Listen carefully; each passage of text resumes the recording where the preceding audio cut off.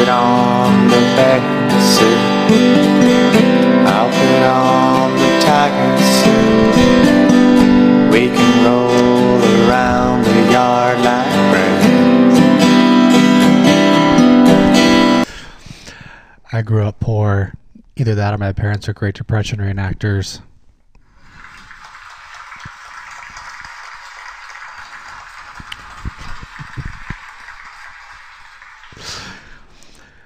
I was homeschooled. I got accepted into homeschool, which is good because my safety school was the car.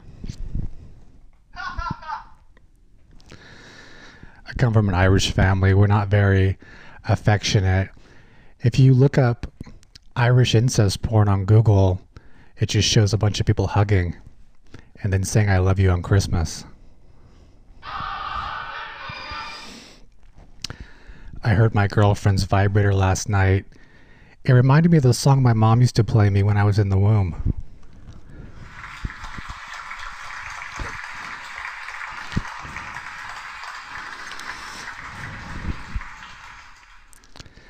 I'm a member of the Crisis Actor Guild. Our building got blown up again. The president killed himself, and the secretary ran away with the dues.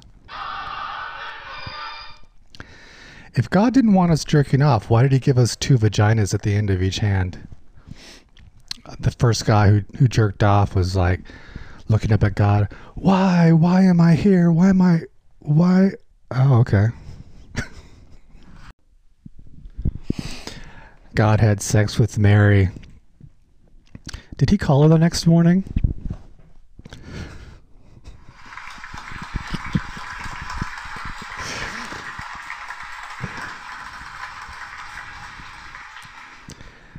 She was like 12 and he was like 1 billion.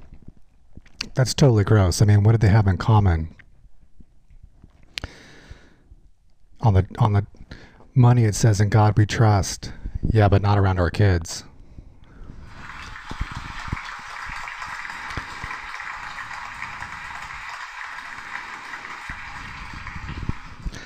I mean, how did they even meet? Did God hang outside of the high school with a pizza and some wine coolers? The whole Dark Ages was just God deleting his history.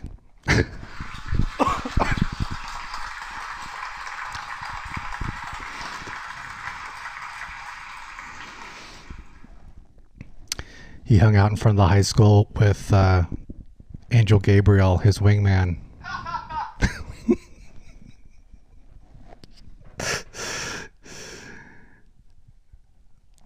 But God's kind of a dirtbag because he had sex with her and then he let her have the baby inside of a barn. Then he sent 3 wise men in his place to give the baby gifts. And I mean, let's be honest, the frankincense and myrrh was a regift.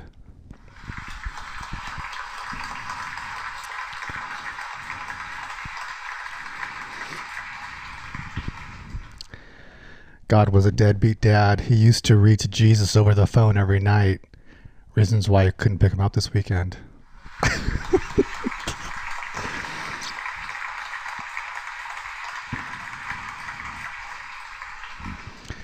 God was like, hey champ, I heard about your magic show. You turned wine into water and you can walk on water, but if you were really something, you would try walking up a waterfall.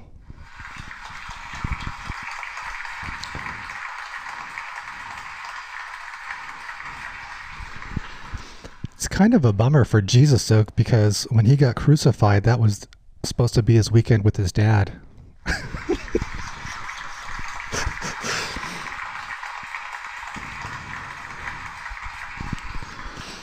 A lot of people argue if it was the Jews or the Romans who killed Jesus, but I think it was the Asians.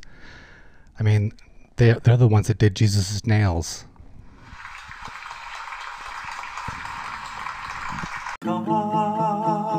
Constant craving has always been. Hey, did you hear that? This is my next segment, and it's called Sessions with My Mexican Therapist, where I go over some of the stuff that my Mexican therapist and I are talking about in our sessions. And something that came up was my first job interview.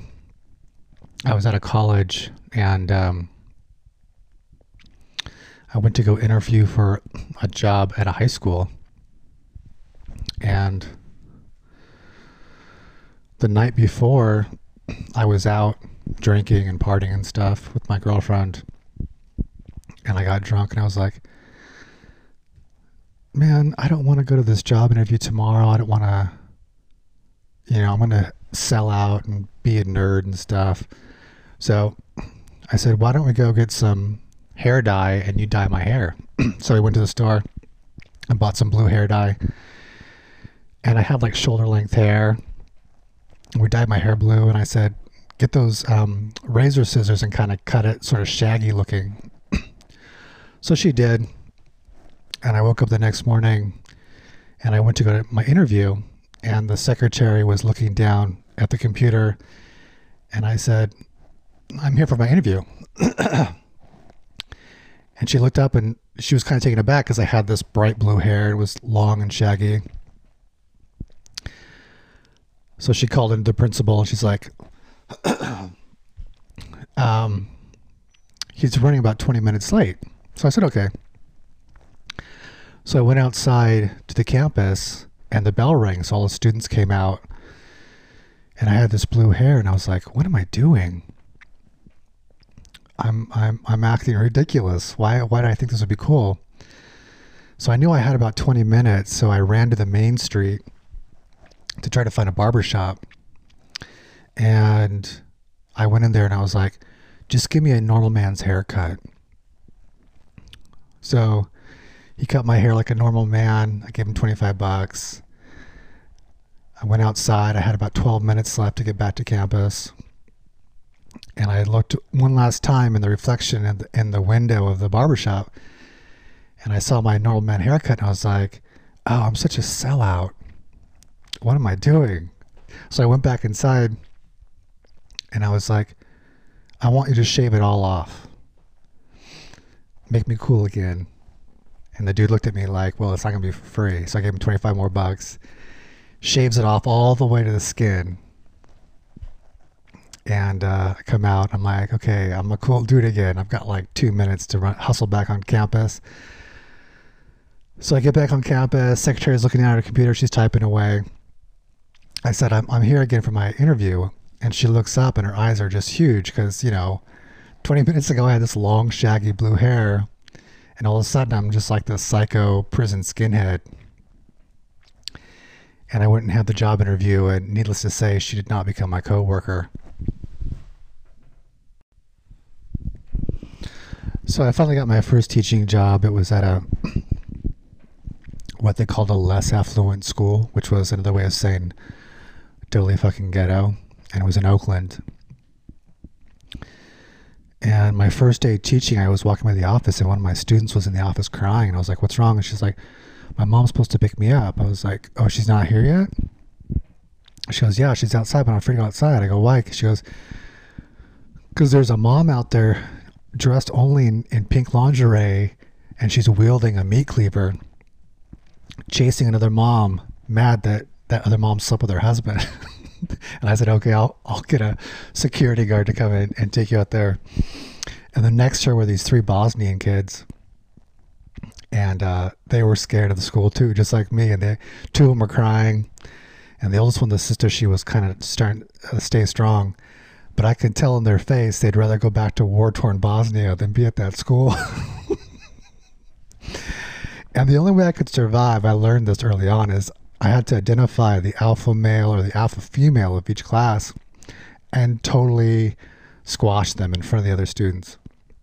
If I did that, it was an easy breezy semester. But if not, if they won over the class and the class was on their side, then the whole semester would be a bitch.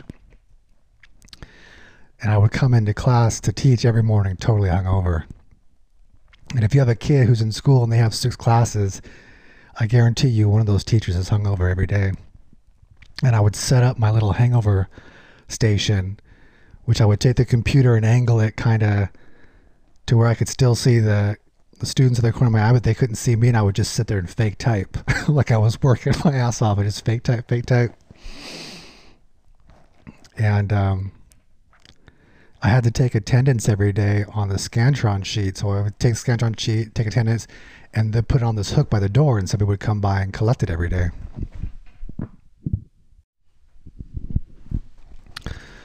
So I would do that every morning, put Scantron on there. And in this one class, I had this one kid who was a total fucking dickhead, and I wasn't able to ever catch him and squash him in front of the students. So they were on his side. They thought he was cool. And every day for 2.5 hours, he was just a bitch. And I was always trying to catch him doing something, but I never could. And one day I'm sitting there hungover, fake typing and shit. And the cool thing was the school was so ghetto, the computer didn't work. It was broken. So the monitor was just black, but it was highly reflective, so I could see over my shoulder towards the door. And I'm sitting there fake typing, sweating and shit. And I see this silhouette in the reflection of the door. And it was this dickhead kid. And he came in, and all the students looked up at him. Oh, here's the cool dude. And he took the Scantron, and he took a pencil, and he bubbled in that he was present, clipped it back on there, went and sat down. And he's thinking, I didn't see anything. And the other kids are like smiling. They're like, man, that was so cool. So I'll wait a few beats, let him have his moment. And I go, let me see you outside. I took the Scantron sheet and I said, I saw what you did. You filled your name on the Scantron sheet.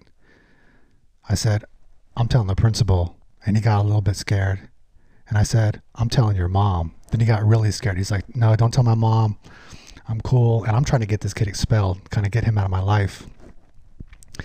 But now I'm all pumped up because I've been waiting all semester to catch this kid.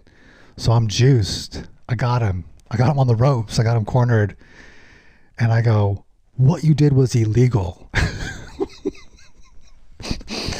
And all of a sudden he just shifted back, and he had like that positive body language again. And he looked at me, he's like, that wasn't illegal. And I was like, oh man, I pushed it too far. I said, all right, go back in class and take your seat. And at the school, they did this thing called no social promotion. So what that meant was no matter how old you were, if you didn't, pass the class, you weren't in the next grade, which meant that in these lower grades with these younger kids, you'd have a grown ass man in that classroom because he hasn't been socially promoted in like 3 or 4 years. So I had one of those dudes. He was a total gang member, and he would come in and sit in the back and just roll joints on the desk. And I was like, don't fuck with me. I ain't gonna fuck with your business, dude. You can do whatever you want.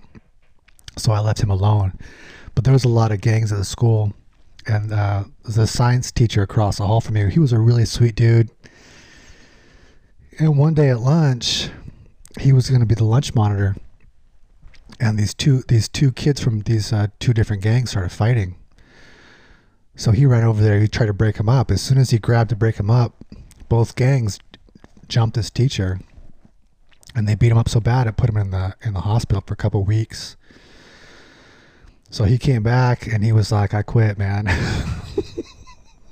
He goes, I'm going to work with computers or something. So the other teachers and I were like, we got to meet up and go over some plans on how to protect ourselves against these fucking students. So we decided to meet in his old classroom one day after school. And we're sitting there and we're thinking of ideas and stuff. So we meet in this classroom to go over these ideas, to brainstorm, and we realize, oh, the history teacher isn't here. We got to wait for him to come in. And the history teacher was this dude. He liked to dress up like Anne Boleyn or something, somebody from history, and teach these classes. And I always thought he was more interested in playing dress up than actually teaching. But we had to wait for him before we got started on our brainstorming ideas. So 20 minutes later, he finally comes in. And he's dressed like Sir Walter Raleigh. He's got the white tights on. He's got the big ruffles around his neck. He's got the floppy hat with the big feather.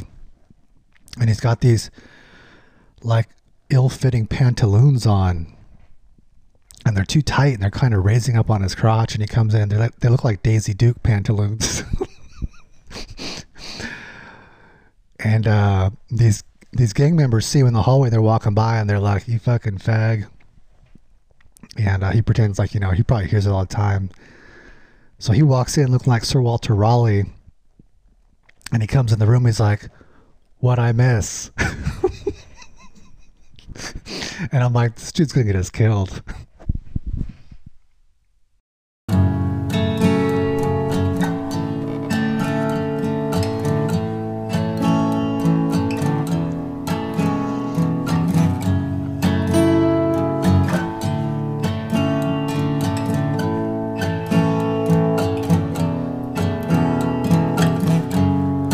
You were a child